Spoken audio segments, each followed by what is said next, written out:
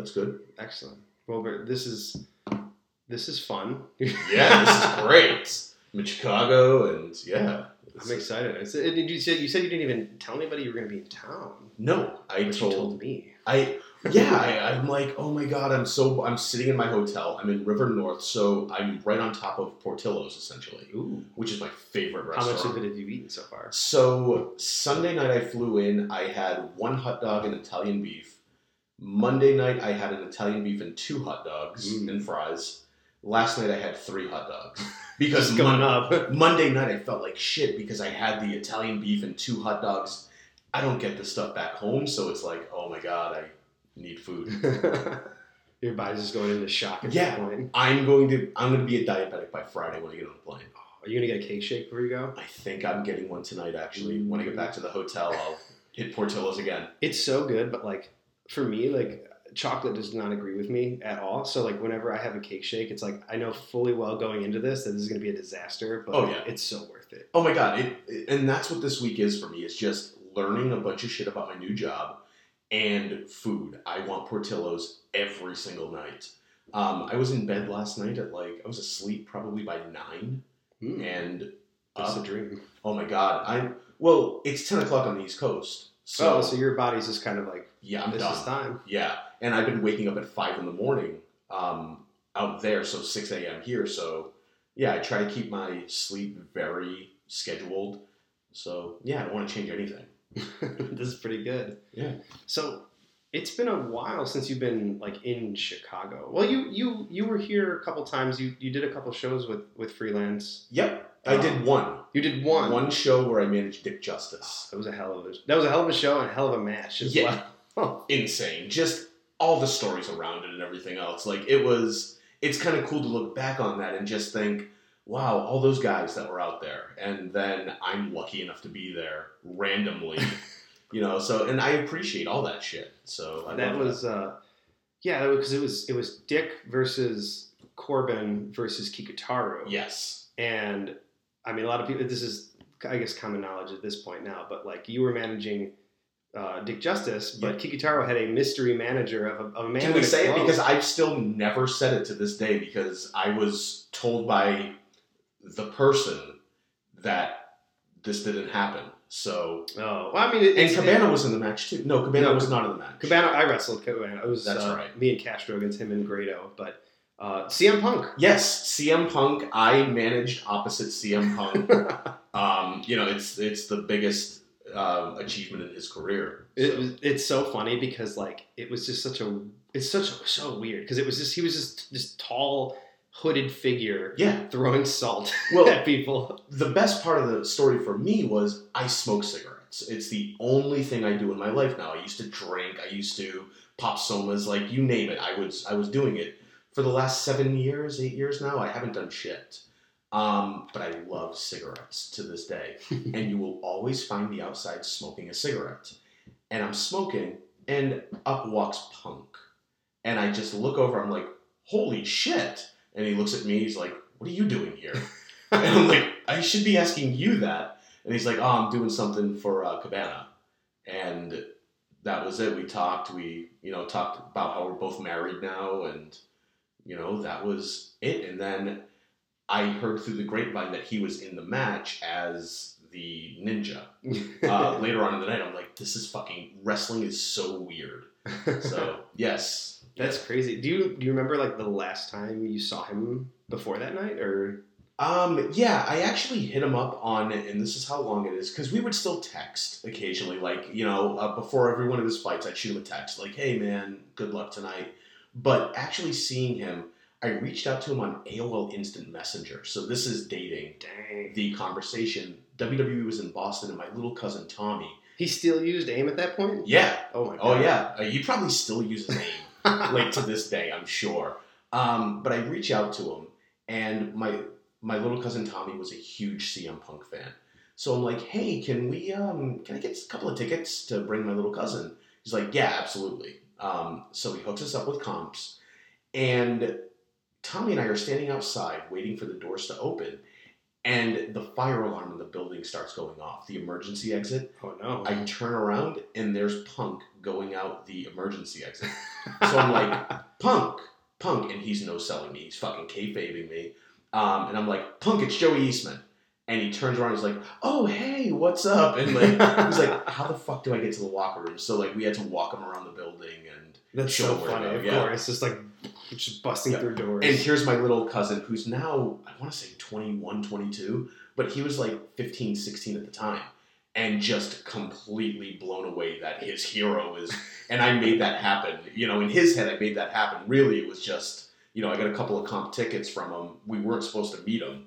And it just happened to happen like that. That's awesome, though. Yeah. That's a hell of a story for him. Still talks about it to this day. That's so awesome. Yeah. I had a follow up to that too. I just totally like spaced on it. So okay, yeah. So I bring up that you knew him like years prior to that. So many people may or may not know that you were like the man in Chicago. No, you were like the mastermind of managing, and I had a big mouth is what it was. It's all, to this day, it's all smoke and mirrors. I was young enough in that time where there were no other guys my age. I knew how to use the internet. So I knew how to use message boards to put over what I was working on. And I used that Chicago wrestling message board, and then it went to MySpace and, you know, then Facebook. And I would use social media. So this is before you guys got in, who know way more than I do about it. But it was Cabana, who was about my age at the time. And that was really it, that were using social media. So I used it to make people think that I knew stuff. I didn't know shit. I learned everything from riding in the cars, like with Derek St. Holmes and stuff like that. Shout out to Derek St. Holmes. Love Derek St. Holmes. That's crazy. So like, that's very similar to like today. It's Twitter, for better for worse. Twitter is kind of what runs wrestling, but back in the day, it was these message boards. And I've told stories on here before of how like, at least when I was growing up, and you know, with me and my friends, we were doing like backyard wrestling, and we all posted on these backyard forums, and that's how we met like so many different backyard wrestlers and stuff that all of us ended up becoming like guys on the independents, and it's people are like, oh, how do you know this guy? How do you know that guy? I was like, well, we all just knew each other from this message board. It's weird how it's all intertwined, and I'm sure like even in the early days of that, and like probably the early 2000s you're referring to, and it was like 01 was when or 02 was when I discovered the message boards. And what I did was, and this is still probably my worst quality, is I'm brutally honest to the point where there's no filter whatsoever. So I went to a PCW show, and it was the worst thing. And I'm just a fan at the time. It was the worst wrestling show I'd ever seen in my life. And I went on the Chicago message board and I said that.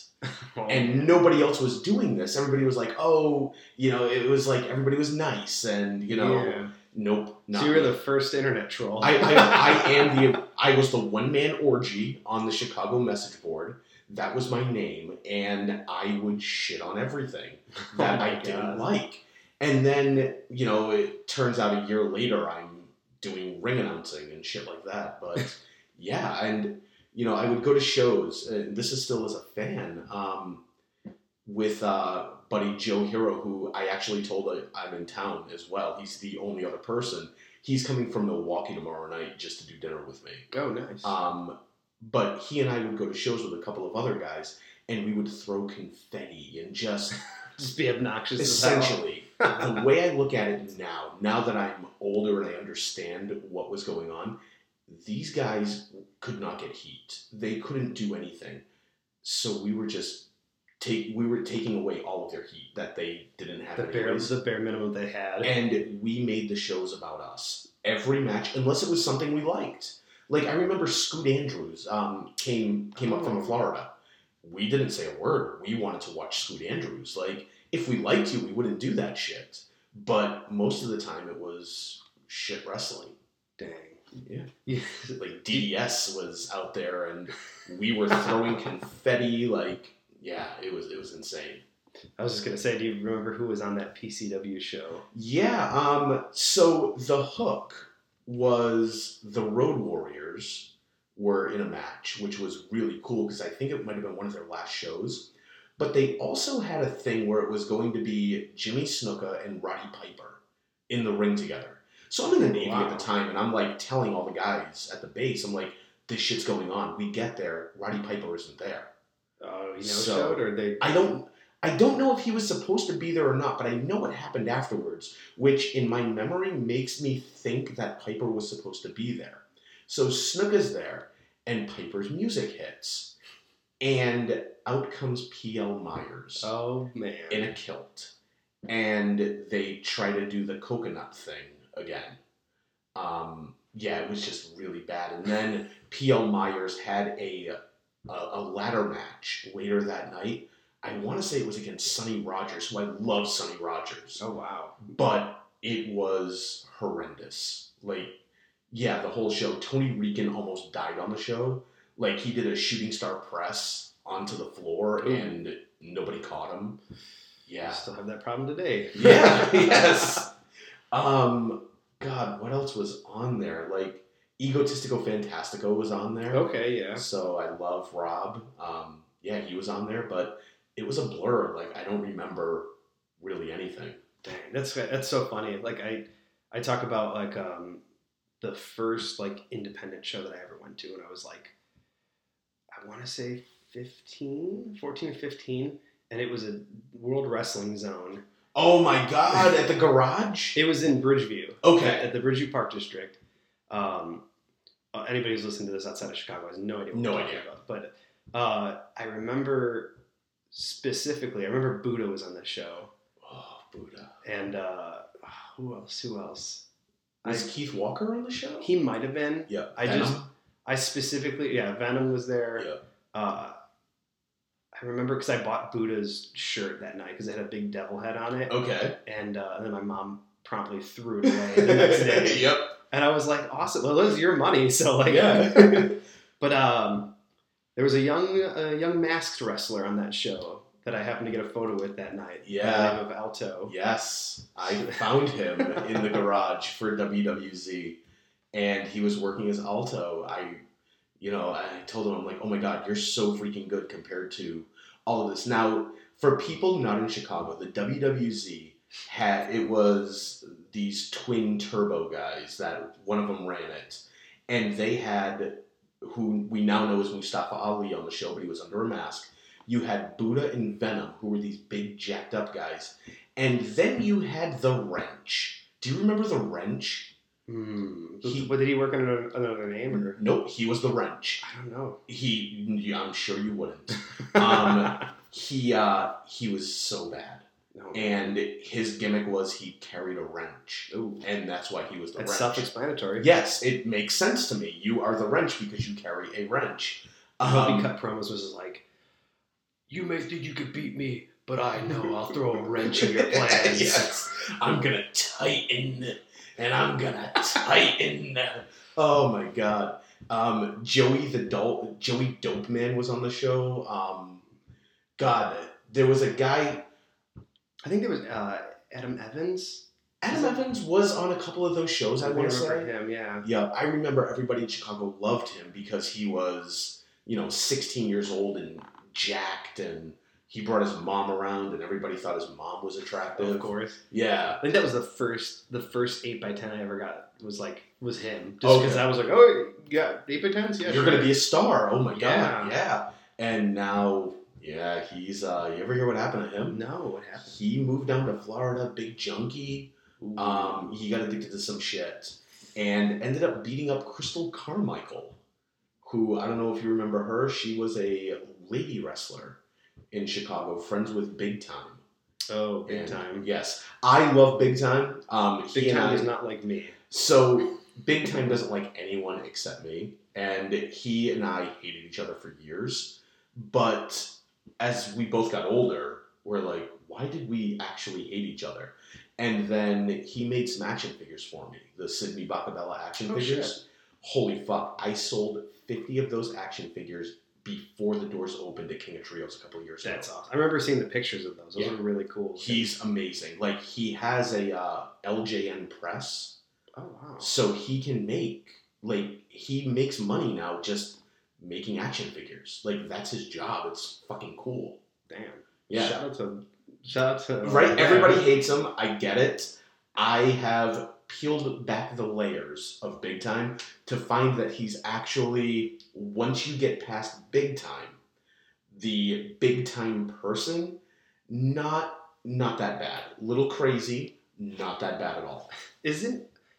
Now correct me if I'm wrong, but didn't he sue WWE for using the Big Time at WrestleMania 22 and won? That's the story.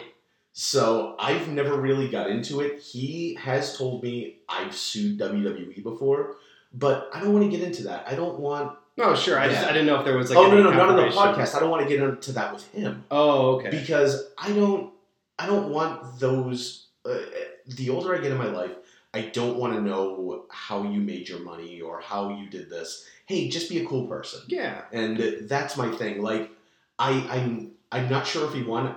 The story is he won. I think he tells people he won. I would too. And he doesn't work, and he makes action figures, and he's not hurting for money at all. So, and he also revived the Windy City Pro Wrestling. He bought it somewhat. Yeah. So I think he's running again. So I think he's gonna try it again. I hope not, but hey, more power to him. Like, yep, have fun. Running a show is, as I've learned, is not a very easy thing to do, and to do it successfully is even harder. And yeah. And he asked me certain questions about promoting now and things like that, and I'm like, well, you got to use social media. And he's like, well, I'm not using Facebook because they take proprietary information. I'm like, oh my God, stop it. Like. That's everything. You sign up for a game on your phone, like they're data mining you for sure. Yeah, of course. And I'll be a nerd and say it. My son and I play WWE Supercard all the time, and I'm really good at it. Like I'm like top of the line now. Hell yeah. So, but yeah, like that's sort of his thinking though. Like he has a very 2001 thinking about wrestling, and I hope no one fails in wrestling. But I look at things and I'm like, oh, you're spending money here where you don't have to. And, I will say all of his guys look like freaking jacked monsters. So I see the posters. True. Yeah. So, and that's what he wants. It's a very 2001 thing, where it's more of the illusion of being a wrestler. Right. Yeah. And there's definitely like need for that in wrestling because you got a lot of guys that look like me, just like, but you guys that could be sitting in the crowd. Well, maybe not me anymore, but like, There are a lot of guys that are like smaller guys that may not necessarily be the most jacked and stuff, but like it's more about just what a concept, telling a story in the ring. Yeah. And if you can get that story across to an audience, like it doesn't matter what you look like, it just matters how you can connect with them. It's knowing how to work. Exactly. Yeah. That's it. At the end of the day, that's all it is. And I don't have a great body or anything like that, but I can now go out. Like when I left here. When I left Chicago, I was training with Lobsterman Jeff Costa and Maverick Wild out on the East Coast. And I was training 4 days a week. I was at the school working out. And I can work my own 6-minute match right now where it's like my greatest hits. I can do what I do. I'm not going to do anything crazy, but I will entertain. And it's going to be fun for what it is. It's a manager wrestling a match. Mm-hmm. So as long as you can tell the story and have that psychology, no matter how you do it, you're freaking fine. And you're better than most. No, absolutely. Usually my podcasts or shows are blended. They're not really like interview style, but like this is kind of like flowed into an interview style. That's podcast. Fine. But I'm totally into this because because I feel like you are somebody that I feel like people who may not know who you are should, and like it's like so they're gonna hear your story, and it's like it's super interesting. So you talked about like you started off by going to these like shows and kind of just causing a ruckus. Like I know a lot of people, myself included, were definitely the same person. Like I remember going to like early Ring of Honor shows and with me and my buddies just kind of being a dick, and like during matches we thought were, quote unquote boring. Yeah. We'd just start chants for wrestlers that weren't there. Yes. And I remember specifically we started a "We Want Gold Dust" chant, and like these guys, like in the row in front of us just turn around and be like, "Can you please shut up?" And we're just like, "Hey man, we paid for our ticket too." Like, and that was my thinking the entire time. There is a Ring of Honor show, the very first ever Ring of Honor show in Minneapolis. We drove up to it from Chicago, and you can go back and watch it. We were chanting "Homicide" at Homicide, and he's like, going crazy, threatening to throw the ring bell. But you see the fans like turning to us and trying to fight us. We didn't care. We were having so much fun. And yeah, like I started out as a fan, and then I went to a NCW show. I don't know if you're familiar with Brian Zenner.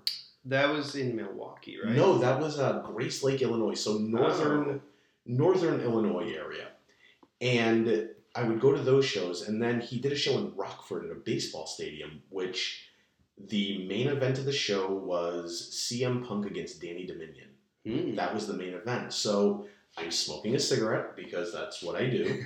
And I'm outside of the stadium, and Brian Zenner walks by, who was doing the heel owner gimmick. Mm-hmm. I'm like, "Oh, what are you doing tonight?" And he's like, "I have to freaking ring announce. My ring announcer canceled." And I just look at him and go, "I'll do it." And he laughed at me and walked away. And then 3 minutes later, comes back and he's like, "Do you think you can do it?" I'm like, "Oh, yeah." I'm wearing a pair of jorts actually, because they were in style. Oh, yeah. And a red polo shirt and white sneakers. And I ring announced. That was my first time as a ring announcer ever. I bought a ticket to the show and ring announced that exact show, and Zenner never gave me my money back for the tickets. Classic. Yeah. And then the Ritters from LaSalle, Illinois, they were running RCW. Okay. They were, and Comic Book Guy, they were running down there. They had just bought it from Jay Repsol, but Jay Rep was still involved with everything. Right. They needed a ring announcer, so they were in the crowd. They're like, "Hey, do you want to do our show?" I used to go to those shows as a fan, so I'm like, "Yeah, I'll do it." They bought me a tuxedo because I was in the Navy. I had no dress clothes other than my dress uniform, so and a couple of pairs of shorts and shirts.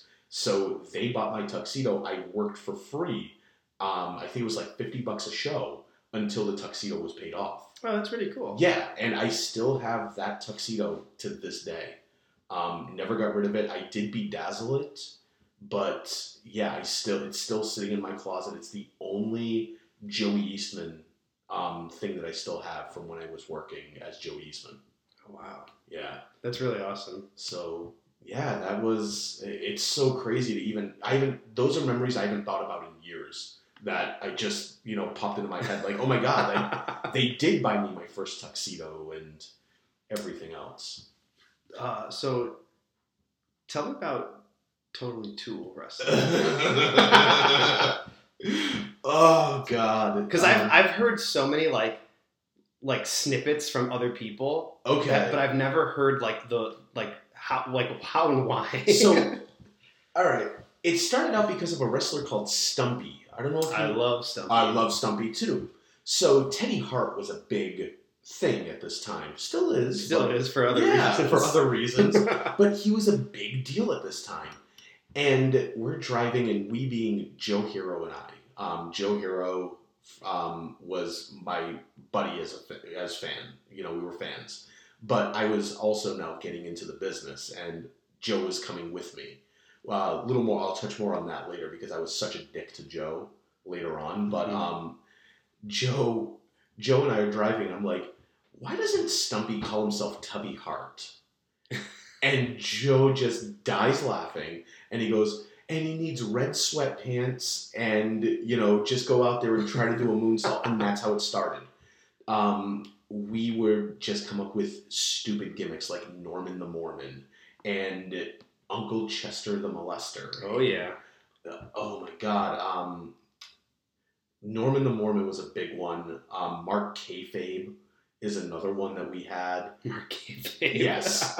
And finally, we're like, after a couple of weeks of coming up with these funny ideas on car rides, we need to do a show. So we booked a building in Round Lake, Illinois, and we couldn't even get in the building. We were in this fucking volleyball court outside. The whole show's in the sand. Oh my god. The sun is in all of the fans' eyes the entire time because we ran Sunday during a parade at like 3 PM, so the sun's going down in everyone's eyes. On the video, you see everybody with their hands over their eyes, and yeah. And we made magic, and it was, everything fell into place because IWA had a show the night before, and Chris Hero needed some trans for the Chikara guys to go back to Philly. Mm-hmm. So I got Bryce Remsburg, Chris Hero, Icarus was on the show, and my God, there was someone else, might have been Tricky Davis was on the show.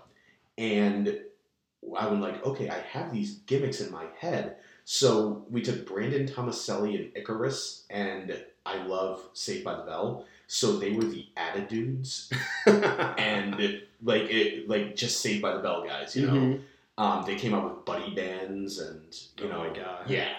And they wrestled the New Rockers. So Marty Michaels and Leif Cassidy or something, something like that. Yeah. But it was just stupid, and everybody was paid $20 on the show, and it was $21 bills was what.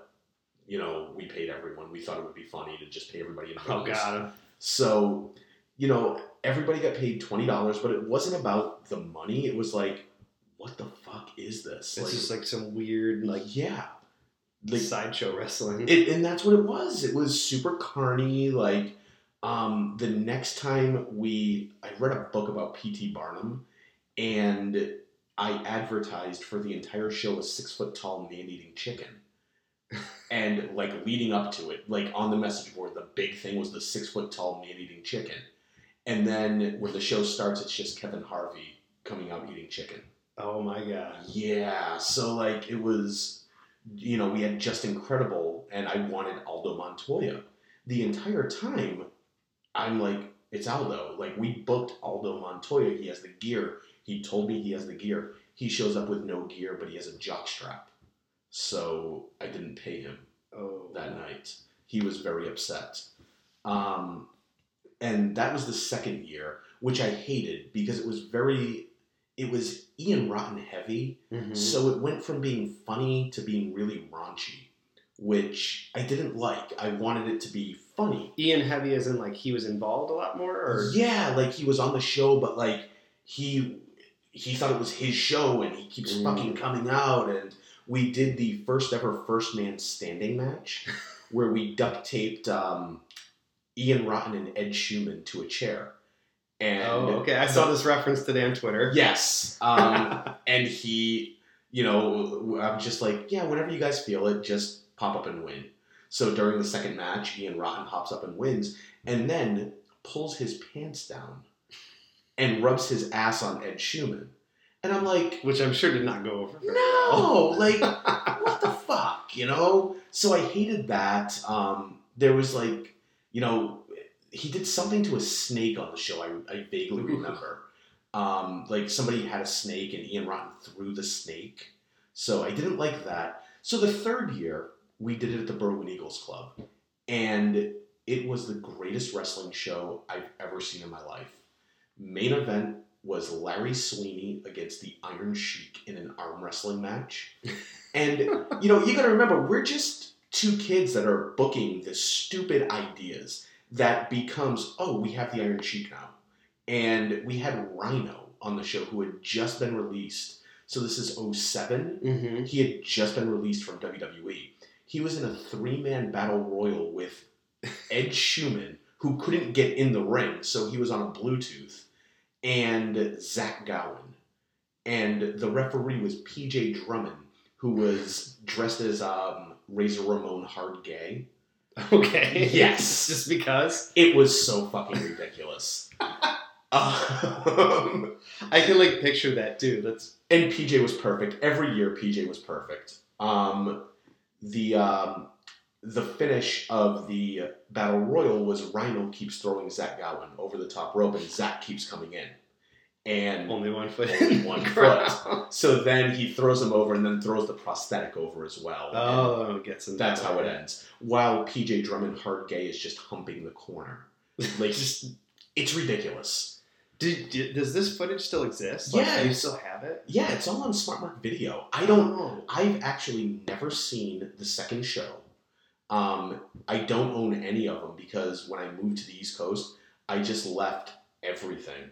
Oh wow! At my old place, like I brought my clothes, my TV, and that was it. Like I brought nothing with me. So I sold my action figure collection to Larry Sweeney. Remember the Jax Legends figures? Yes. I had every one of them. Oh shit! Including the ring with the blue cage. And I sold all that to Larry Sweeney and gone.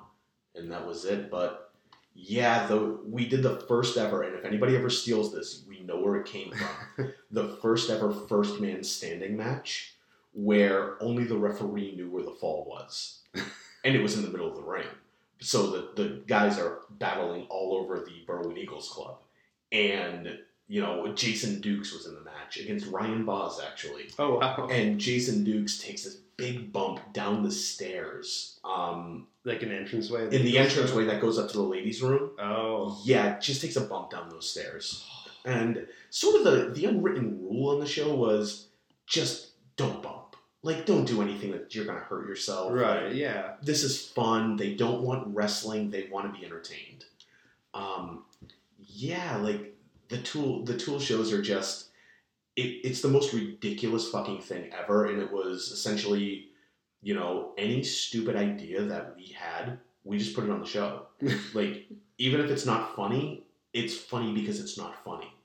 So, I can appreciate that. Yeah, we do every year for our Halloween shows, we do like a Halloween battle royal, and it's usually just like people that have been trying to get on, or like some students and stuff, and I just go, just be like a ex-WWE, WF, WCW wrestler, and just like come out and just do their shit, and we'll just literally just announce you as that person. And they've been very hit or miss the last couple of years, but like they're usually like I'm just like dying the whole time. So for me, if I were ever in that, I would want to be like an enhancement guy. Like I want to be Jumpin' Joey Maggs or Dwayne Gill.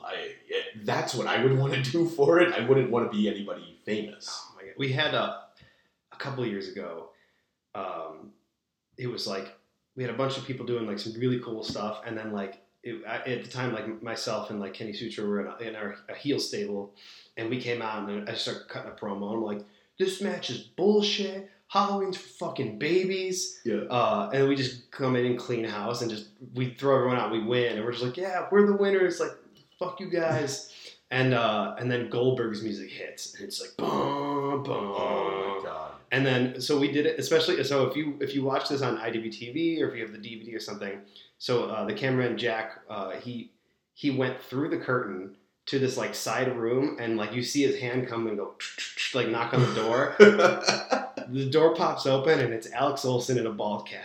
Oh my God, I love it. He came out as Alex Olsberg, and I every time somebody like posts like a gif of a spear or something on Twitter, I'm just like, the hardest I've ever been speared was when Alex Olsen speared me, because he's a tiny little guy, but holy shit did he like hit me with all of his force. He threw it all in there. And yeah, so he came out, he speared me, and then he gave Sutra the jackhammer, and then tossed us both out. And I love it was so funny. I remember a battle royal show you did a few years ago that caught like, I want to say national attention in the wrestling world, when Dick Justice did the Shockmaster, and then the tugboat get like his wife got all upset. Dude, we came up with that idea, and I literally made like the helmet. Like I bought like a cheap Stormtrooper helmet, and I found like glitter spray paint. I made the helmet like super dope, and we just like his entrance was literally just the audio from the promo, and the crowd like popped for that because they knew what it was, and then he comes out, huge pop, he goes in the ring, and he does the trip getting into the ring, and the helmet falls off, and everyone's just like, Dick, I love it. And then he just like, then you cannot see out of that helmet at all, so he's like holding it, trying to like keep it on, like giving like the worst clotheslines, like trying to get people out, and then, but yeah, so we posted the photos of it, and like, his wife like messaged me and was just like, this is awful, like we're gonna sue you, like da da da da, because like we like I think they were like WWE owns the rights, and I was like, well, technically it's a Stormtrooper helmet, so I think Disney owns the rights, and she got really mad and like, and I'm like I was like, well, he won. It's not like we were making fun of him. Like a lot of the old timers, they have a hard time with that because in their head maybe it should be them doing it, and I'm just like, it's a love letter to you. Shut the fuck up. Yeah, like, but he like when he was okay. He was like, oh, this is funny. Like she was the one that was hot about it because she was just like, oh, we want to get paid. Exactly. Like, it's like what's going on right now with Paul Diamond. Somebody out in New England, Steve Ricard, has the actual Max Moon outfit that Paul Diamond gave to Ricard when Paul Diamond it's like, I'm done with wrestling and everything else. Now Paul Diamond sees the conventions happening. Oh, he's like, I want it back. And Steve's like, you gave it to me. Like, what the fuck? And like, there's a whole big to-do. I'm pretty sure he's going to get it back. But what Steve Ricard's doing with it first was trolling him on the internet and having a bunch of other people put the gear on and sit at convention tables with it. Just for like a minute to take a picture and then tag Paul Diamond in it. It's really funny. Oh my god, that's actually really funny. Yeah, like he's gonna get it back, but we're gonna fuck with you first. So, well, they are, not me. I'm innocent. I don't want to see the dude at a convention. Oh, you're taking the pictures. Oh, this guy. Yeah.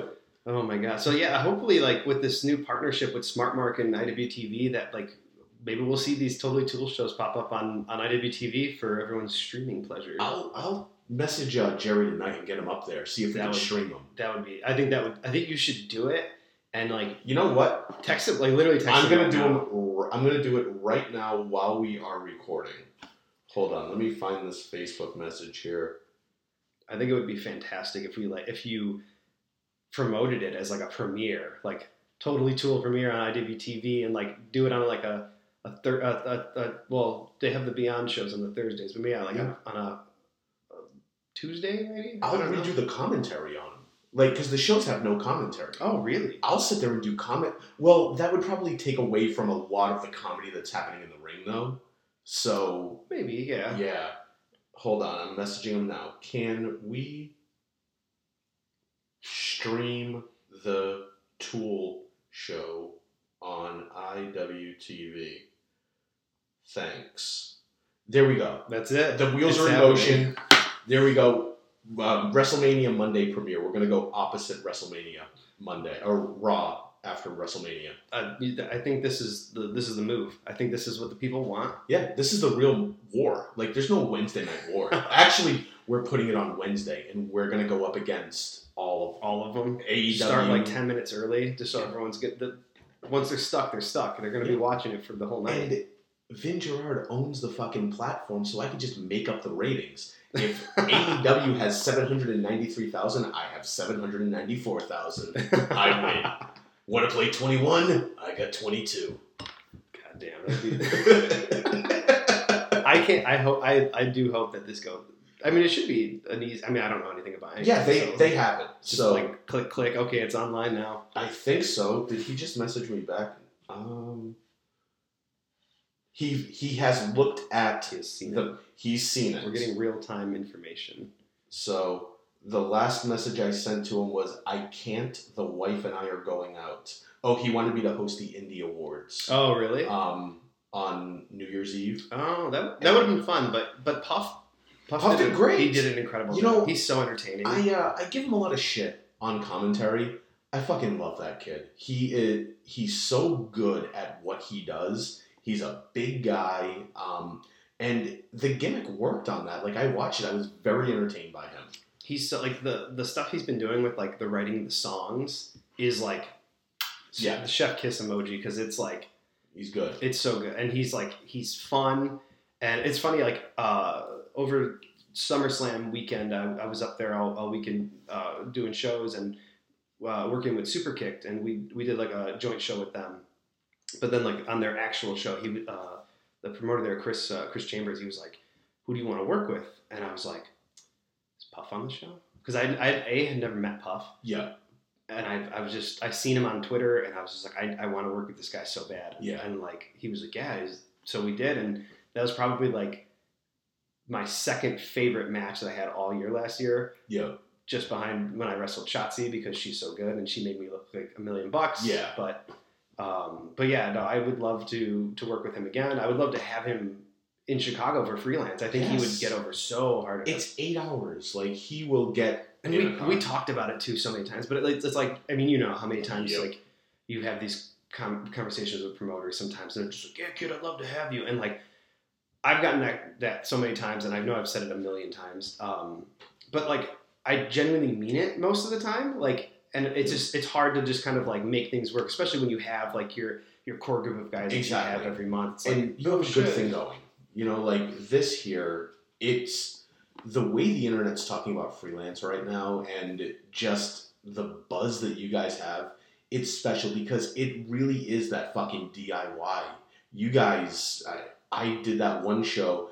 I always talk about the pace of a freelance show. How the ring announcer would he was on his way to the ring as we were walking out. Like, the show went so fast and just moved because, like, it's so much fun. The crowd never dies. They're always into it. It's just really good. And you guys have that buzz right now, and you're not losing it at all. Yeah, I appreciate that. Thank you. Yeah. And I was very excited. So this last week we had our first show of the year, and we moved it. We started moving up the shows an hour. So we were starting at 9:00. Yeah. But now we're starting at 8, and it's for me mostly. But yes. But also like with the IWTV, like a lot of our East Coast viewers, the show doesn't start till 10:00 for them. Yeah. So we took it all into consideration. We decided it's probably not going to hurt that much if we move up an hour. Yeah. So this past show, we started at 8 on the dot. Well, maybe 5 minutes after. There was some technical difficulties, but 8:00.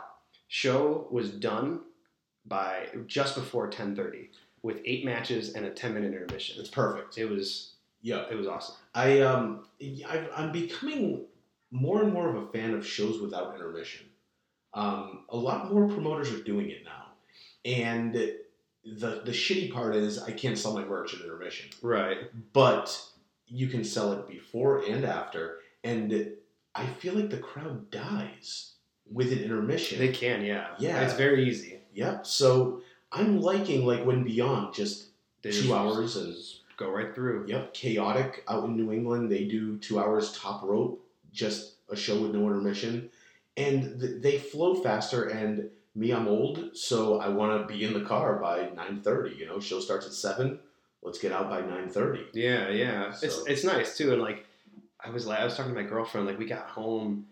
And we were like legitimately home and in bed by 11:30, and I was like, "This doesn't feel right." Yeah, like, it's amazing. Because I used to, I would be getting home at like 4:00 in the morning sometimes, like because I would stay and help with the cleanup and everything, and making sure the venue is like all taken care of. And I'm like, man, this was the move. Like moving up an hour, like it made so much of a difference. Yeah, it really did. Like, I don't know. I remember I couldn't sleep one night.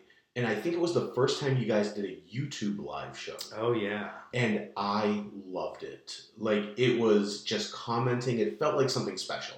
I didn't know what I was, watching. I didn't know if it was special at the time. But I knew it felt cool. And I remember watching it with, like, Nick Manawa, who was watching it at the time. Oh. And there were, like, all of these people who were commenting while it was happening. And I'd never seen anything like that. I thought it was freaking awesome. Yeah, it was like, because that was like 2016, 2017, and like it was before I bought my house because I know I was in my old house. Oh, so and that's been about 3 years now. And so we were doing those shows like I was just like, fuck it, man, it's eyes on the product, like let them watch it for free. I don't care. Like we were just doing it on YouTube, and that was all we knew how to do. And it was funny enough. It was actually DJ Hyde when we did the first Versus show. He's like, "What do you mean you're giving it away for free?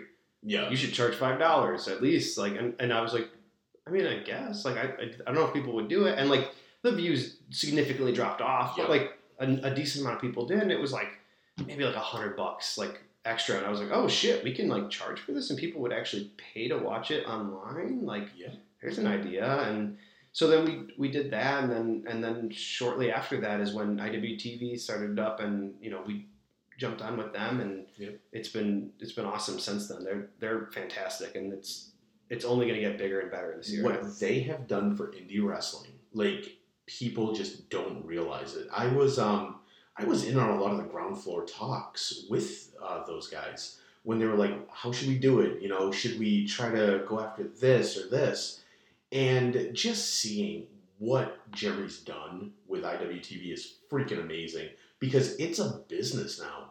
Like they have the East Coast team. I think there's a Midwest, and then is there one in Canada? I think that there was. I think they're working on that right now. Okay, so you have. Oh God, I'm not even gonna go there because I'm blanking on his name right now.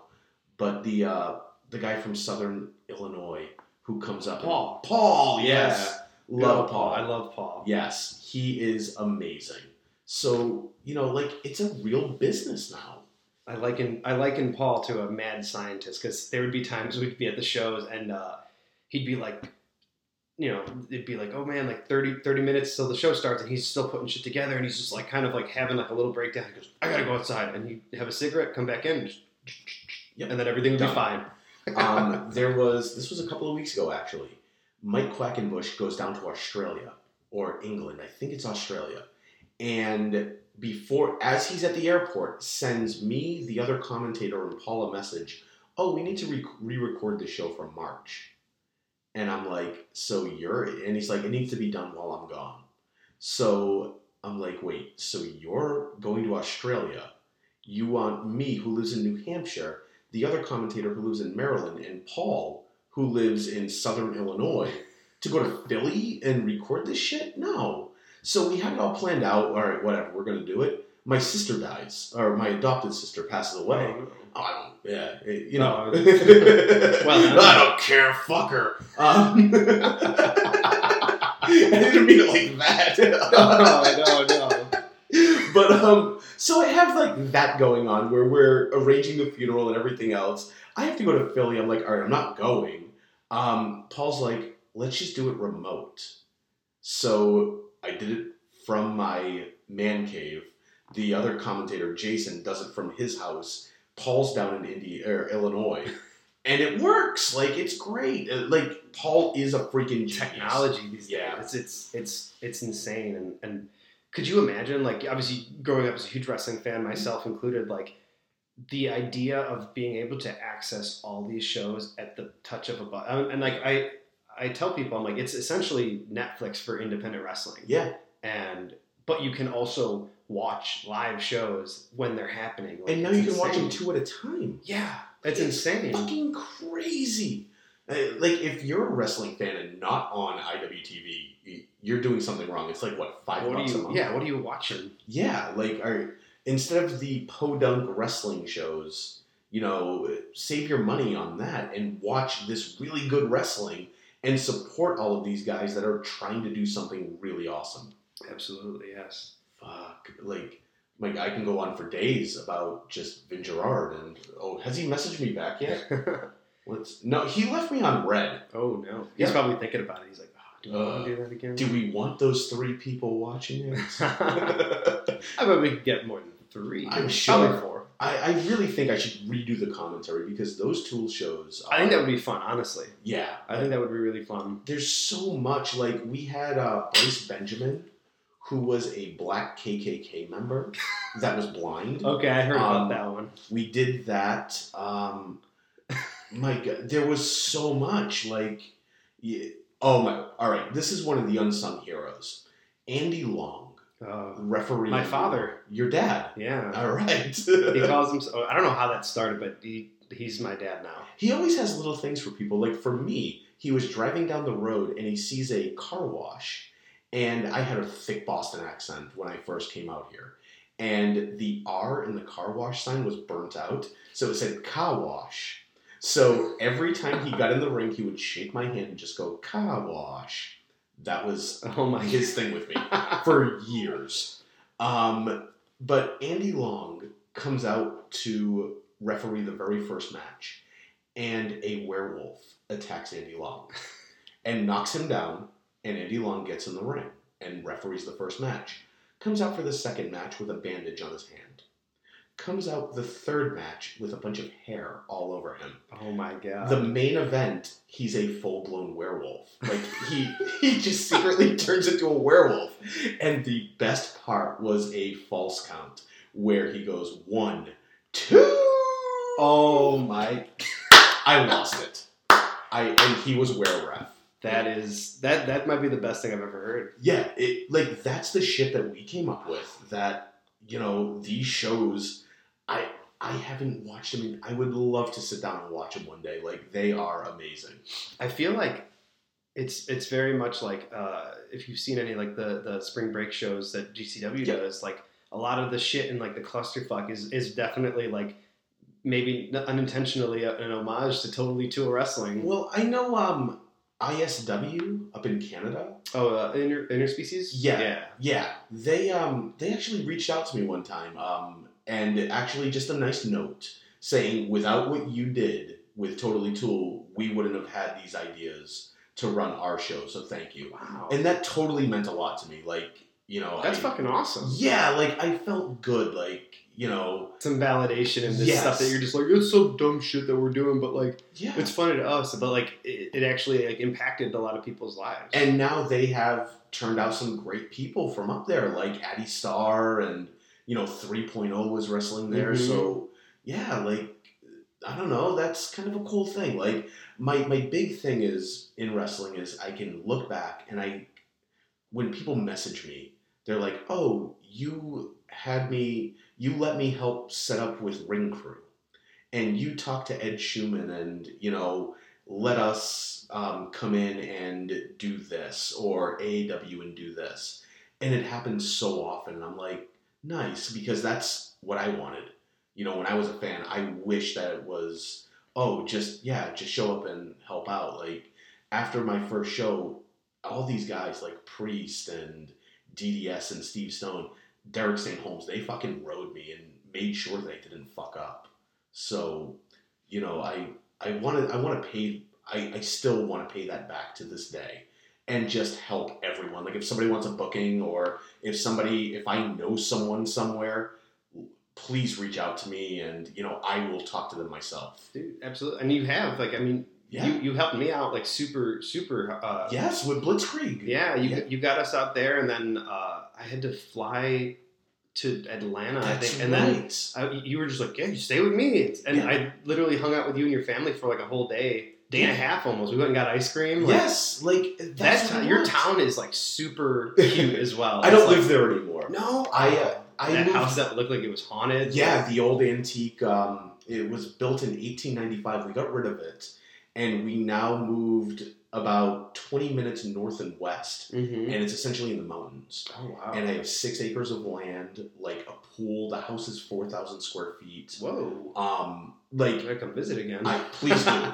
I'm also 6 minutes from Manchester Airport. So if you're listening to this and ever work a show on the East Coast, fly into Manchester, stay at my place. I have 2 extra bedrooms. Like, wow.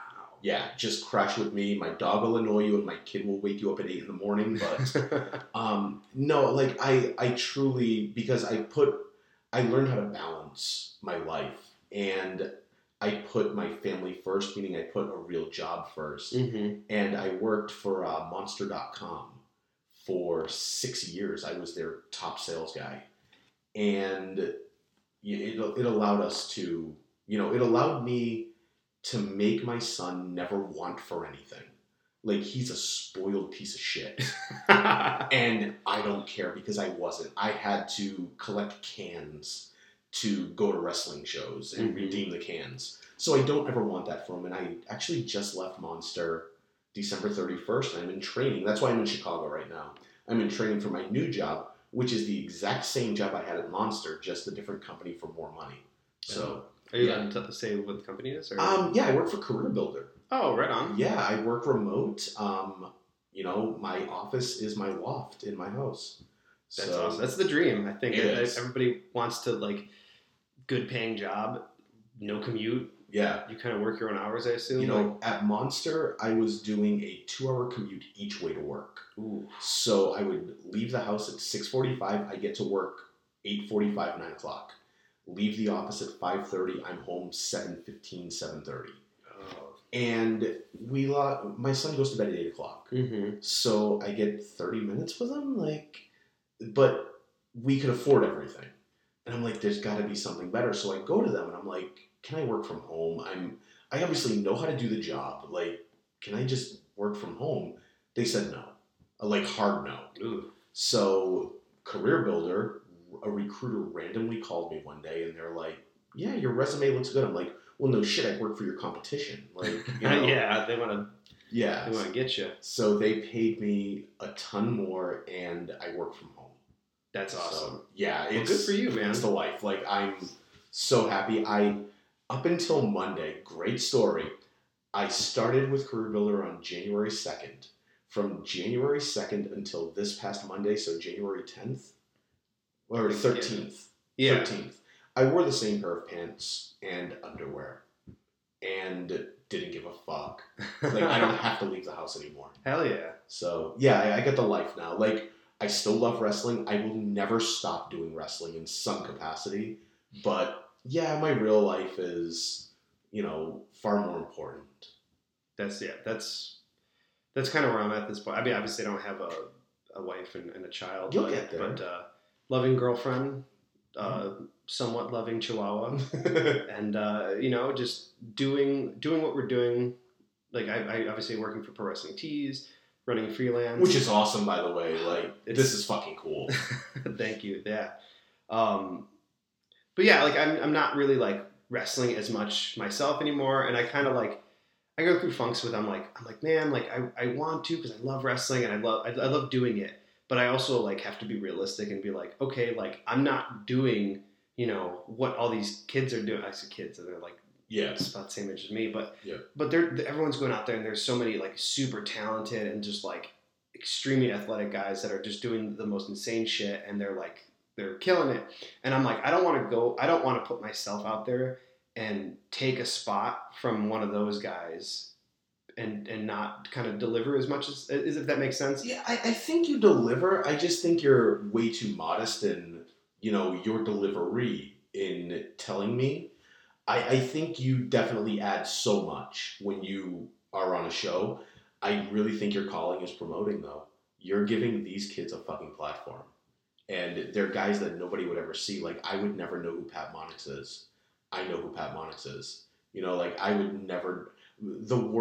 everyone in the world should know Isaias Velasquez. Oh, yeah. And I say it all the time. Yeah. And you are now giving him a platform to do that. All of these young guys... And I'm sorry, Joe Alonzo, I fucking love that kid because he's me. Years ago, he fucks up the way I fuck up. Mm-hmm. And he doesn't have the people to tell me that I fucked up. He has social media that tells him that he fucked up. And it's a different time, and I get that. But holy shit, you gave Joe Alonzo a platform, like that one show, and he turned it on. Like, he's dumb. He says some dumb shit. But I see so much of myself in Joe, mm-hmm. and he'll get it. I know he'll get it. And I'm rooting for that son of a bitch so bad because I want him to do it. But, yeah, no, absolutely. I do. He's extremely talented. He just needs to shut his mouth a little bit. Yep, and he won't. He will never. That's his Joe. No, that's his Joe. And I root for him to shut his mouth. And I actually help him out on some of his promos. Like, he and I worked on one where it was the one in Walmart. That was really good. Mm-hmm. It was for your show, actually, where he was with Pat Monix with the action figure and all that. Yeah. So he and I worked on that promo together, and he sent me what he first had, and it was bad. I'm like, nope, you cannot put that out there. You cannot do it like that. Do it like this. It's funny, as opposed to being mean and being an asshole. And that's where you have to draw the line. Is be funny, not offensively funny. Yeah. There's definitely a middle ground that, is entertaining, and people know it's entertaining, but like when people don't know if you're joking or they don't know your sense of humor, you need to kind of be like, oh shit. Yeah. Sorry, either guys. Smarten people up or don't do it. Yeah. It's a different time. And I think he wants to be like Brian Pillman-ish, this is what I want. But with this social climate, you have to take into consideration the people that are buying tickets to see you and paying those wrestling promotions that are now taking the heat from those people. Mm-hmm. And if you're on a show, those people are not going to buy a ticket. And that's where you have to smarten up and say, okay, maybe I can do it like this. So I just hope he finds that like this, you know? Yeah. You know, I'm rooting for you, Joe. I'm your biggest freaking fan. You have no idea. Well, we've hit the hour mark, so... All right. I could go all night, but... I know we can. Jesus, there's so much that, you know, we could still, you know, that we could talk about in other episodes if I ever come back to Chicago. Oh, damn. Hell yeah. Especially or if I'm ever out your way. I mean, this stuff is pretty much mobile. I can bring it with me and we can talk all night. Part 2, Part 3, like I can... My God, there was so... Like, we didn't even touch on my time in AAW. Oh, yeah. IWA. When I first saw you, was at AAW. Was I Lucas or was I Joey? You were Joey. Okay. Yeah. Yeah, Lucas, oh my God, I could never do that now. I was a complete... Essentially, I was making fun of transgenders. And it was so offensive. Oh. Yeah, I could... Like, I feel dirty even when people bring it up. I'm like... I did it to get noticed, you know, like I did it so that they would book me as Joey. Yeah. But yeah, it was so dumb. Don't ever make fun of any trans. We are all inclusive. Mm-hmm. Like wrestling is for everyone. We don't make fun of people. Absolutely. I made that mistake. Jeez. But IWA, like, you know, fucking... God, the shit I saw in IWA, like, yeah, we need to do it. There was definitely some shit. We need to do like a whole IWA episode. Oh my God, the history of IWA from my eyes, like where I wasn't in the inner circle, but I was like close enough to overhear. Oh my God, it's dirty. Ooh, yeah, it's good. It would be good. So, yeah, we're gonna have to do it again. I'll get Ian to come up here. Hey. He doesn't want to kill me anymore, so that's good. I think we're okay. I don't think he can anymore. I think like the diabetes took his foot, and you know, I don't know.